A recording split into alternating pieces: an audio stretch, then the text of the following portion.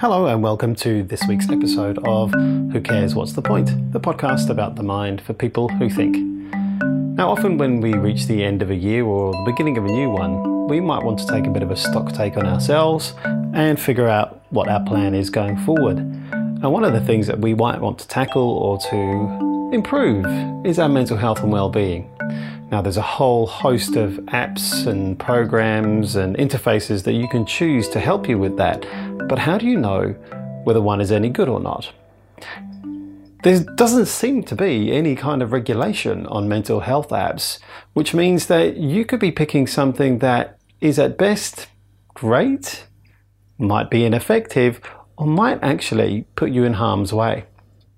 Listen to me as I speak to David Backer from Monash University in Australia, and we talk about some of the research that he's done looking at the way apps are structured, how we can tell if they're any good or not, and some of the work that he's been doing on developing a better mental health app for all. Basically, I'm always been really interested in technology. I'm also interested in mental health. You sort of put the two together and it sort of becomes itself, So I started a Doctor of Clinical Psychology, it's a bit like a PhD, but with a bit more practical training under a supervisor who was also developing a mental health app. But it was really an app that was used as a research tool to collect a lot of mood data from people from day to day through some daily surveys. And I'm a clinician myself, and I'm really interested in finding tools to help people. And when I went online to find an app that basically I would like to recommend onto clients and patients, I couldn't really find anything that I would use myself. So we basically started a whole project to develop a couple of mental health apps that we would be able to recommend to people. And before we wanted to do that, we wanted to search the literature and scour the research to find what was already out there, and then publish our own recommendations to guide our own app development, but also to help with other people. So that's basically what the paper ended up doing. It published 16 recommendations for mental health apps based on the available research. And we've now developed a couple of apps, and it's great to have them out there and great to see them helping people. That's a fantastic start, David. I think we'll come onto those two apps that you may have developed towards the end, because I think that'd be really interesting for our listeners. But also, I guess you've mentioned here that there's so many apps out there in this space of helping people with their mental health and well-being. And the question that people often ask is, how do I know whether it's any good or not? It's got nice graphics, it's got a nice interface perhaps, but how do I know whether it's doing what it says it's going to do? And how do I know that it's having an impact? And what your review has done, I think, as you say, you've got 16 recommendations that either people should be looking for or things that you think should be included in an app. But you've also organised them by 4 levels of evidence as well, haven't you? Yes. Yeah. So that was really important. We wanted to really emphasise that some of those recommendations there's a lot of research for, but other ones are a bit more tenuous and kind of, looking at the available evidence in surrounding fields like public health and things like that. We're taking our best guess on those, really, yeah. So when you did this review, tell me a bit about how you went about that. How did you select and find the apps that you were reviewing or the sorts of features that an app should have? So we first went to the research on actual mental health apps. So it's a pretty small field. It was even smaller back then when we started researching for the paper. So it was fairly easy to read most of the big papers that were in that field. And generally, a lot of those papers not only highlighted what's good in an app, but also what might be lacking. A lot of the research was based around adapting computerized therapies onto apps. And being a sort of a technophile myself and knowing people who develop these apps, I know that that's kind of a little bit of a mismatch because people use their computers and their mobile phones very differently. And that wasn't really addressed too much in the literature. So that got us starting to think about, how might we be able to improve them and look at the field of app development and interface design for tablet devices. And how can that be better used for mental health? That's certainly the impression that I get sometimes, is that it's almost like you're trying to shoehorn something that's been developed for a PC or a Mac or some kind of computer interface into something that's actually really very, very different. And you can feel that it feels somehow wrong. It doesn't feel right. Do you know what I mean? Absolutely, yeah. That's exactly what we were experiencing, because, and even the computerized therapies themselves, they are often adapted from workbooks themselves as well. So you're sort of adapting a pen and paper self-help workbook onto a computer, and then adapting the computerized therapy onto a phone. And people are doing that, I think, generally because once a intervention, quote unquote, has been validated through research, researchers are then very sort of hesitant to change anything in it before then translating it to a different platform. And that's because it's already been validated, and they think that's the way it should be. But really, it's the underlying principles that we want to be looking at. They're the ones that really have been validated. We should be translating those underlying principles into different modes. And that's kind of what we tried to do with this paper. And that's interesting, isn't it? Do you build something from the bottom up using those underlying principles, or do you have this kind of issue arising then where you've got perhaps layer upon layer of, you're assuming that the fidelity of the intervention that you're delivering as it moves from pen and paper to computer, then from computer to app on a tablet or a smartphone, you're assuming that the way that it's delivered and the way that it's experienced is going to achieve the same impact or experience and outcome for that user. And as you're saying, we kind of just don't know.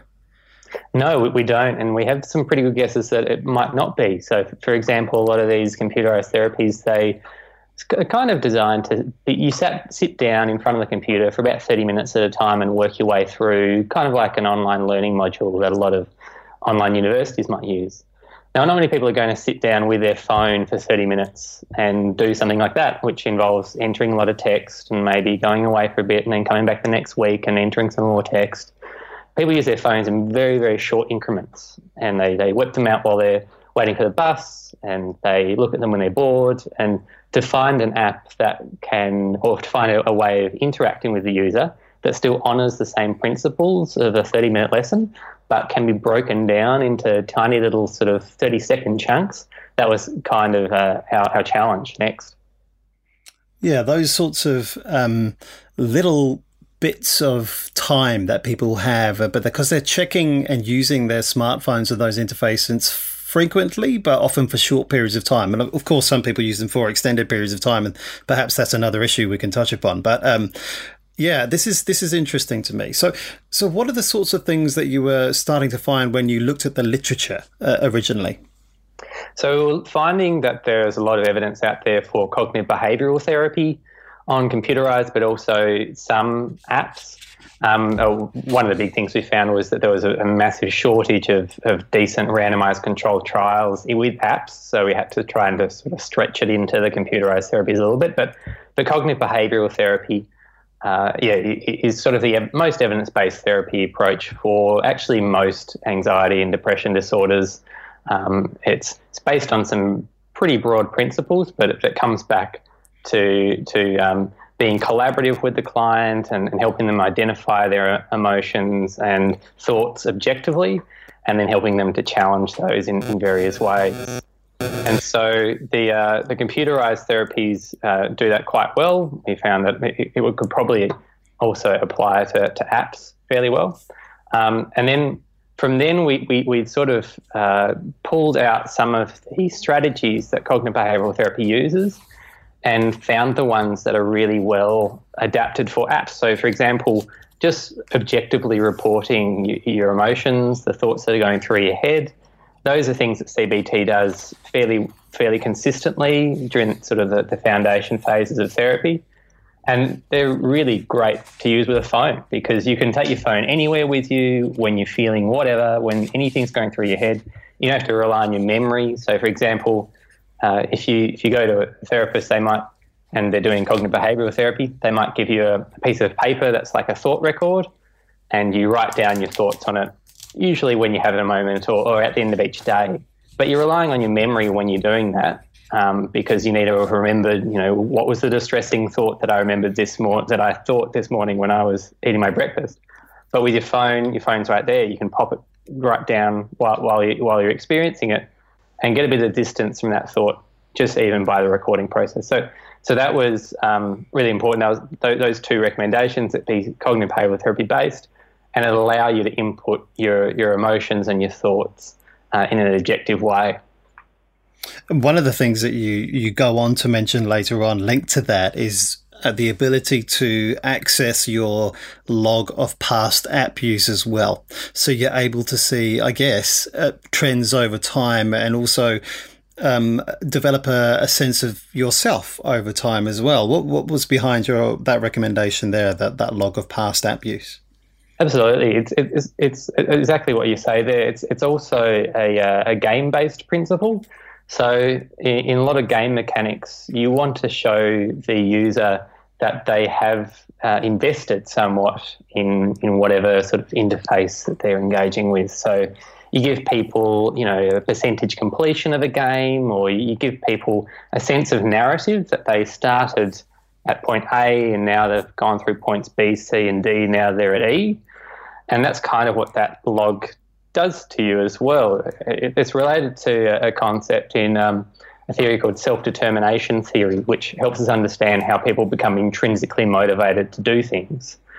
And basically, one of those concepts, or one of those needs that you need to meet for someone to be motivated to do something, is a feeling of competence.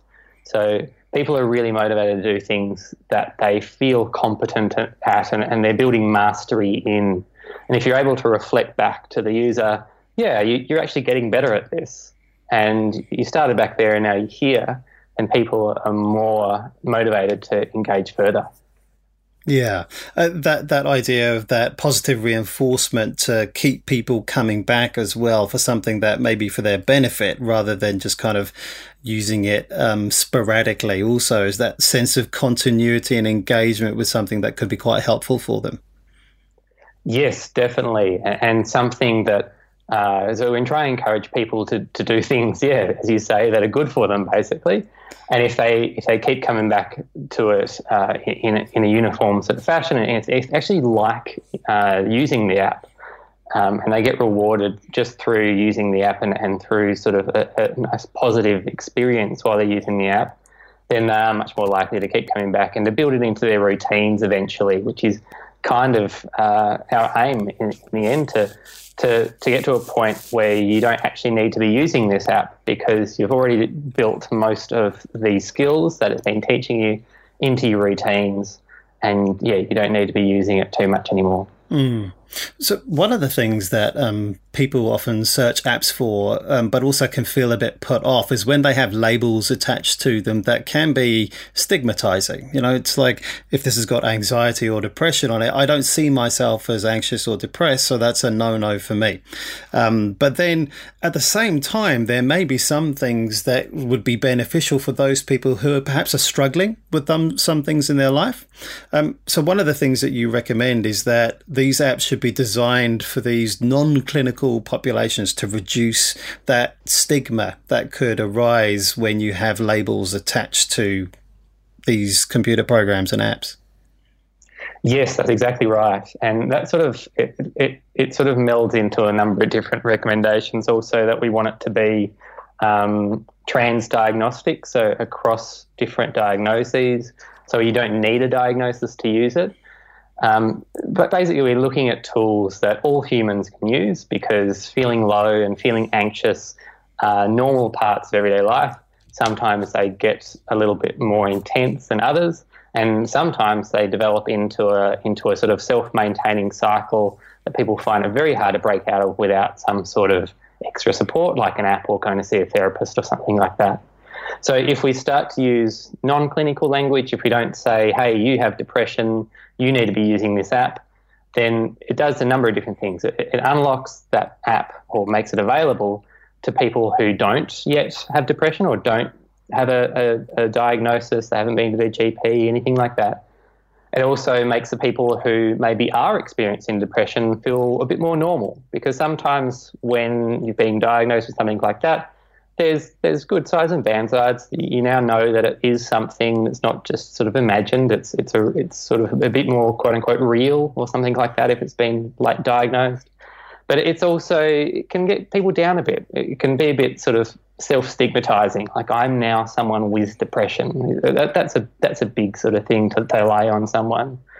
So to be able to use non-clinical language acknowledges that there's a continuum of mental health. And while doctors and health professionals do find it useful to diagnose people and to place sort of categories around people, it can have both bad sides, good sides. Usually a lot of the research now emerging, especially in transdiagnostic treatments, is acknowledging that maybe diagnostic labels aren't so useful, both for the people going through the issues and also for health professionals.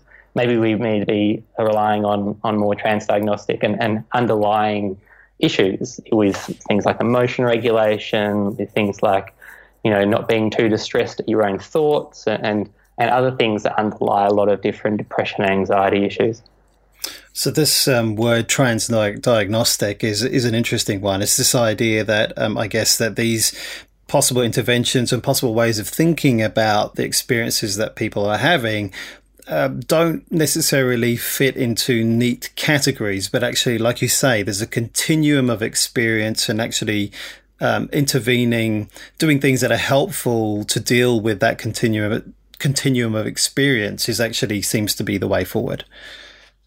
Yes, definitely, and there's just more and more research coming out to show that's a much better approach to take for a lot of issues. It enables preventative use, so you can use it for people who aren't yet meeting diagnostic criteria for certain disorders.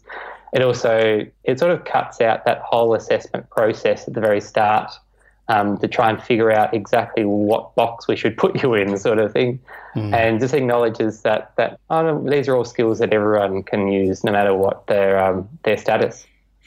One of the things that you mentioned as a recommendation is that these apps should also be a source of mental health information as well as interventions, because often people don't know enough, or perhaps are finding out about their own experience. So, perhaps you could speak a little bit about the sorts of information you would see in an app like this.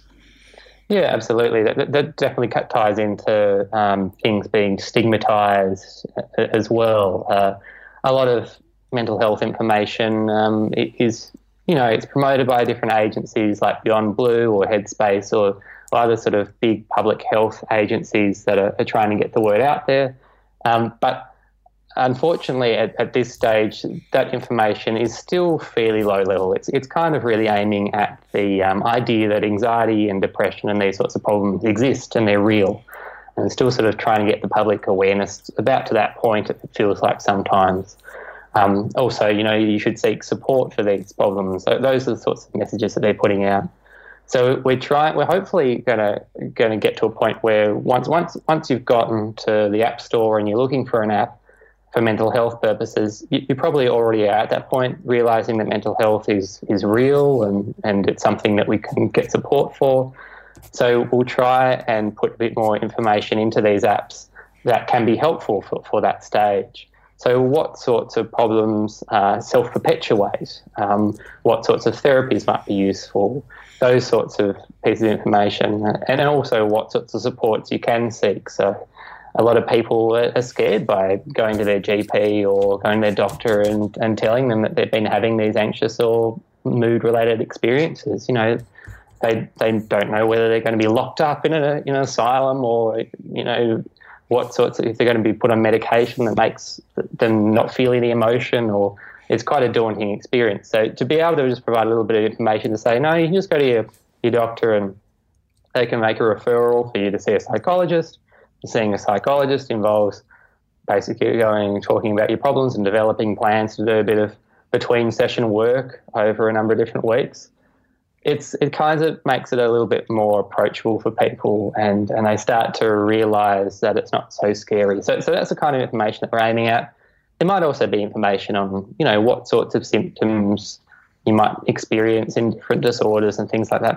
But generally, that's a bit more fine grain. Like, what sorts of symptoms are in schizophrenia or something like that. That's a bit sort of deeper and on a need-to-know basis, and might not help too many people, rather than saying like, no, a lot of people go through these sorts of mood problems, and to be able to get support from them, you do A, B, and C. Okay. So let's imagine and just take stock of where we're at. So perhaps we've got a better understanding here through the information that we're getting from the app. We think it's relevant to us because of the sorts of language and how the app is pitched. It's not just for people who have mental health disorders, but it's for people who are everywhere on the continuum of mental life. And perhaps we've got that record of our feelings and our thoughts that's kind of embedded in that app as well. One of the things that you then go on to talk about is the activities. And if we're thinking about a cognitive behavioral framework, then it's really thoughts, feelings, and actions that we're talking about here. So what are the sorts of activities? One is a recommendation for activities, and one perhaps is around specifically linking that to the sorts of moods that people are experiencing. Perhaps you could talk about that. Absolutely. Yeah, we don't just want people to be glued to their phones, sort of passively just, pouring at the screen and trying to get something out of it through that. We also want people to go out off their phones and try stuff out. And that's kind of what a lot of cognitive behavioural therapy is. It's sort of while you're in the room with a therapist, you might be talking about your problems and figuring out solutions, but then between the sessions, that's when the magic starts, and that's where you get to try stuff out and see if it actually helps. So by recommending some activities to people who are using these apps, perhaps they can learn new ways of coping with, anxiety or coping with feeling low. They can learn new ways of becoming a little bit more sort of active if they're feeling like they're slumping into, a period of depression, or ways of relaxing themselves if they're feeling anxious. And by linking those activities specifically across to the problems that they've reported through the app, then we can give people sort of like you've been feeling X, why not try Y? And that's really satisfying to people. That was kind of my main frustration actually early on when I started looking at these apps. I was feeling a mixture of feelings going through uni and going through life changes and things like that. And I just really wanted to be able to turn somewhere and say, I'm feeling this, what should I do? And there was really nothing out there. You go online and you sort of Google that in Google and it doesn't really help you. It sort of returns like, 1 in 4 people experience anxiety, and that's helpful, to make me feel a little bit better, but doesn't really do anything for me right now because I'm feeling anxious about this particular issue in my life.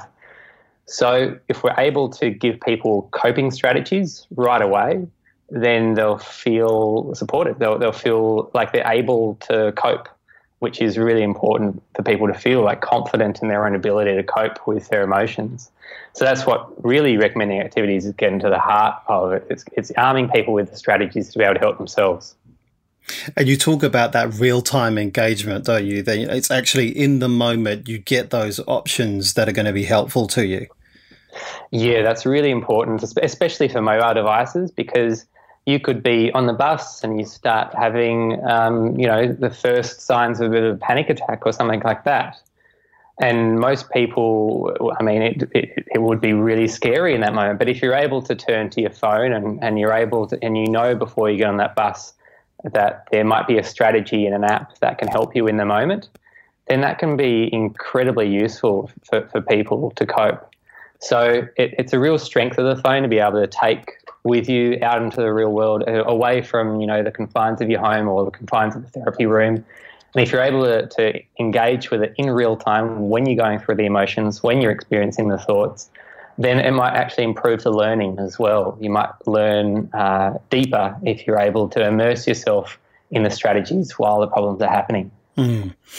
We've talked a lot about the apps and that engagement with the smartphone and with the tablets. One of the things that you recommend as well, though, is the encouraging non-technology based activities too. Perhaps you could talk a bit more about that. Yeah, and that sort of links through to encouraging people to get off their phones for periods of time. It's trying to avoid the hazard of people becoming glued to their phones because they believe that their phone is the way to cope. So we're going to try and encourage non-technology-based activities, not necessarily because technology is quote-unquote bad and, rots your brain or turns your eyes square or anything, but just because we don't want it to become a crux. We don't want people to become over-reliant on technology and to be able to use strategies that we all have on us at all times, no matter if we have a phone in a pocket or not, then we should be encouraging those sorts of activities. There has been research done that is starting to link some patterns of technology use to depression and anxiety, and we are aware of that. But there are many, many ways that technology can be incredibly useful for one's mental health. There's research linking social engagement on through technology with improved outcomes from depression, but then also studies that are showing that non-social use of technology, for example, even browsing Facebook but not engaging with posts or anything like that, then that can be a predictor of depression. So there are both good and bad ways of using technology. We just don't want people to become over-reliant on it generally. Yeah, that's right. There is some research showing that kind of passive versus active social engagement.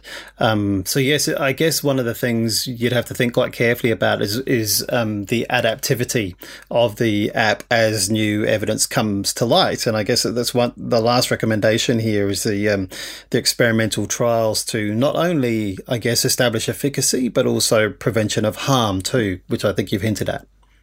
Yes, that's very important. That was, even though it was sort of the last recommendation, it's kind of the most important one because there are so many apps out there that just no thought has been put into whether they work or not.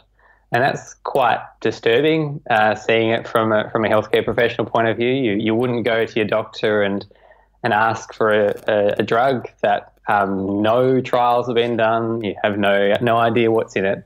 But there are so many apps out there that have no research for them, and then also don't acknowledge any evidence-based framework. So there are definitely apps out there that say this uses CBT and for these reasons, that's why it's sort of linked to evidence, and that's great. That's actually a great start. But then to be able to actually do a research trial using the app and to see whether it actually helped people in the real world in similar circumstances to what users might find themselves in, that's really important. And there's a bit more research being done recently now that researchers are trying to get their head around how to use an app, how to fit it into their sorts of research designs, but it's still lacking a lot. And there are a few different sort of challenges there as well. The gold standard of much research is the randomized controlled trial. Sort of, you get a number of different groups and you allocate them to different conditions. And with an app, it might be one group gets the app and one group is on a wait list or gets a different sort of app that doesn't have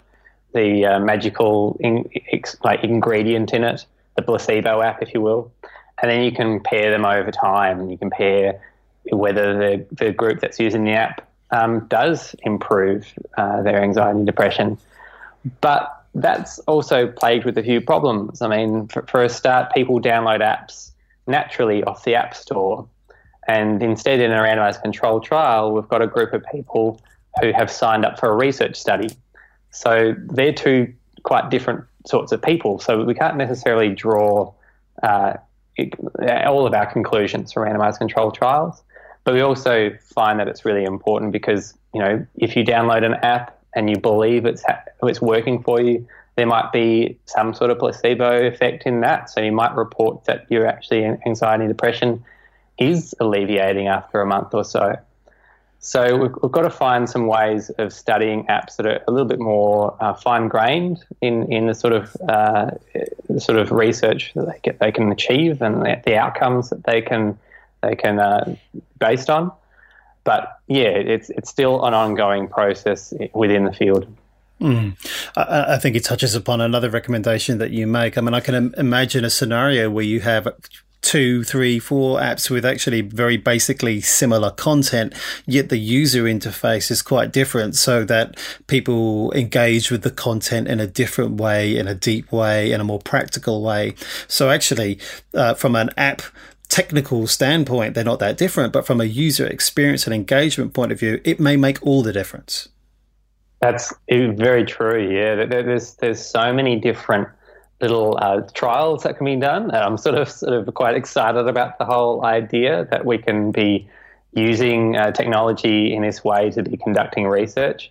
And I mean, Google and these big tech companies do it all the time. They adjust their homepage slightly differently and run massive experimental trials basically across their users to find the optimum placement of different boxes and buttons.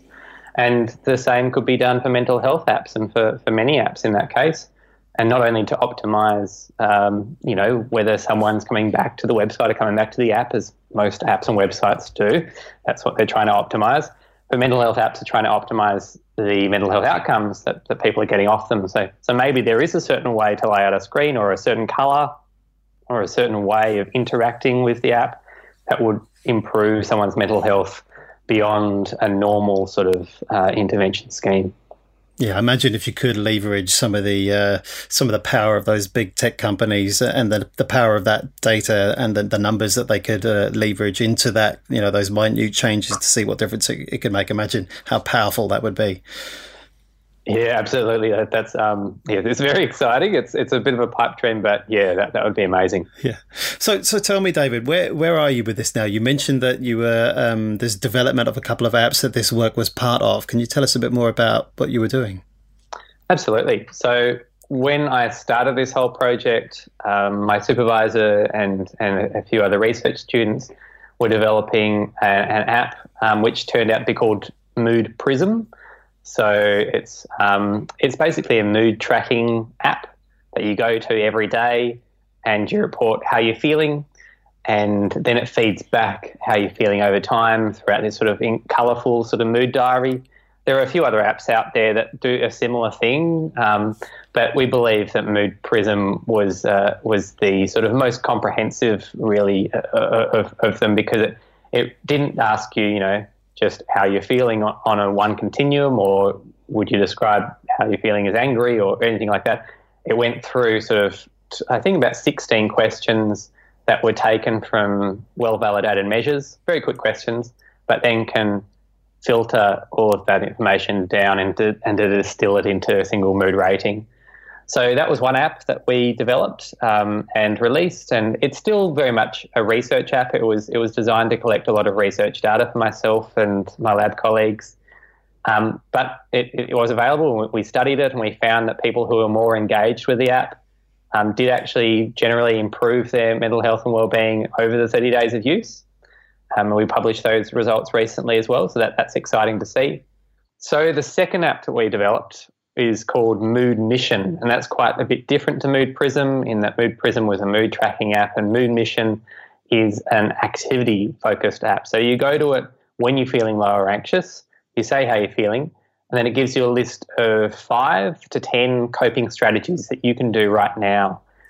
These are things that are very short. They might take sort of 5 to 10 minutes. You can do them in most circumstances. They might be sort of short relaxation strategies, little exercises like walking around the block or something like that. And you pick one of those strategies, you go and do it, you come back to the app and again rate how you feel, and hopefully you're feeling better. And through your rating, Mood Mission can then tailor itself to you over time. So it sort of learns the way you cope, and then the more you use it, the better it gets at providing you the right sort of strategies. So we've done research using that as well, and we're sort of in the scheme of publishing that right now. We did find really promising results in that as well, that people's depression and anxiety decreased and their mental well-being increased over 30 days of use, and that was mapped onto their engagement. So basically the more you use the app, or the more engaged you are in the app, the better the outcomes are, we found as well. We've used both of these apps in a randomized controlled trial as well, as just looking at the data that the apps were able to collect off natural users who downloaded the app naturally off the App Store. So we basically sort of triangulated through multiple methods that the apps are usable, that the apps have effectiveness in sort of real-world scenarios with people downloading them off the App Store, and also that there's efficacy that we sort of established through a randomized controlled trial. So, yeah, we're really excited about these apps, especially sort of Mood Mission is my baby now, so I'm very excited about that one. We're now going to release a few updates going forward and make them better, and try and keep them up to date with all the latest evidence as well. Because Mood Mission itself, like there's a system where the content of the app can be updated on the fly as new evidence comes out for new wellbeing strategies. So we can sort of add the latest strategies into the app, and keep collecting data, completely de-identified, but keep collecting the data to show the app is working, and also to answer some more exciting research questions to improve the app and to improve other apps like it. So David, just to summarise then, because I think you've given us a really good overview as to the work that you're doing and some of the apps you're developing, but who should be caring about this research? What is the point here? What's the nub of this? Yeah, that's a really interesting question. I think there are many sort of stakeholders that should be really interested in this. I think, I could go broad enough to say that anyone with a phone. Really, like, people use their phones for all sorts of different reasons, and a lot of them, they might be using them already sort of subconsciously for emotion regulation purposes, if we want to use the jargon. If you're feeling a bit upset, you might go and browse on Facebook, or you might use your phone for something like that. So to know that there are apps out there that could be a little bit more helpful and arm you with strategies that are more powerful or more adaptive, more efficient, that would be really useful. We also, I think this is really important for psychologists and GPs and any other health professionals that are involved in the mental health space, for them to know which apps are good and where to turn to, and when apps are appropriate and when they might not be. That's also really important because a lot of these professionals don't really have too much an awareness about the apps that are out there, and might actually be introduced to a lot of these apps through their patients and clients. So to be on top of things and to know what's got good evidence and maybe what they should be trying to get their patients and clients to use more of, that would be really important for them. I'm also passionate about people, kids in schools, knowing what to use and being in that sort of, especially the adolescence phase of learning new coping strategies to cope with the things that you're going through. Like, adolescence is a massive turbulent time where new things come into your life and new experiences and new problems, and you have to sort of figure out new ways of dealing with them. And if we can arm these kids with apps to help them, because they're already on their phones, they're already sort of using apps for many different reasons. If we can also get them to be using them for these sorts of reasons, then it might redirect the outcomes of their mental health as well. A lot of mental health problems can be prevented before the age of 25 or before the age of 18 even. So helping teachers, helping parents and helping kids use these apps is really important to me as well.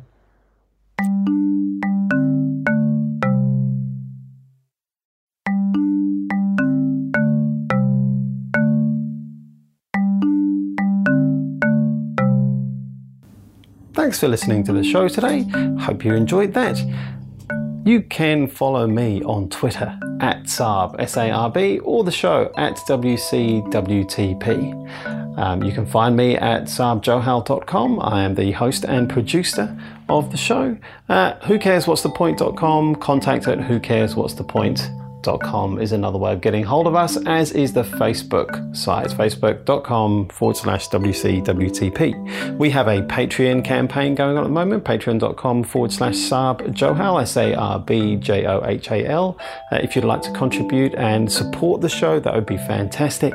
Other than that, please enjoy whatever it is you're doing, and don't forget, who cares?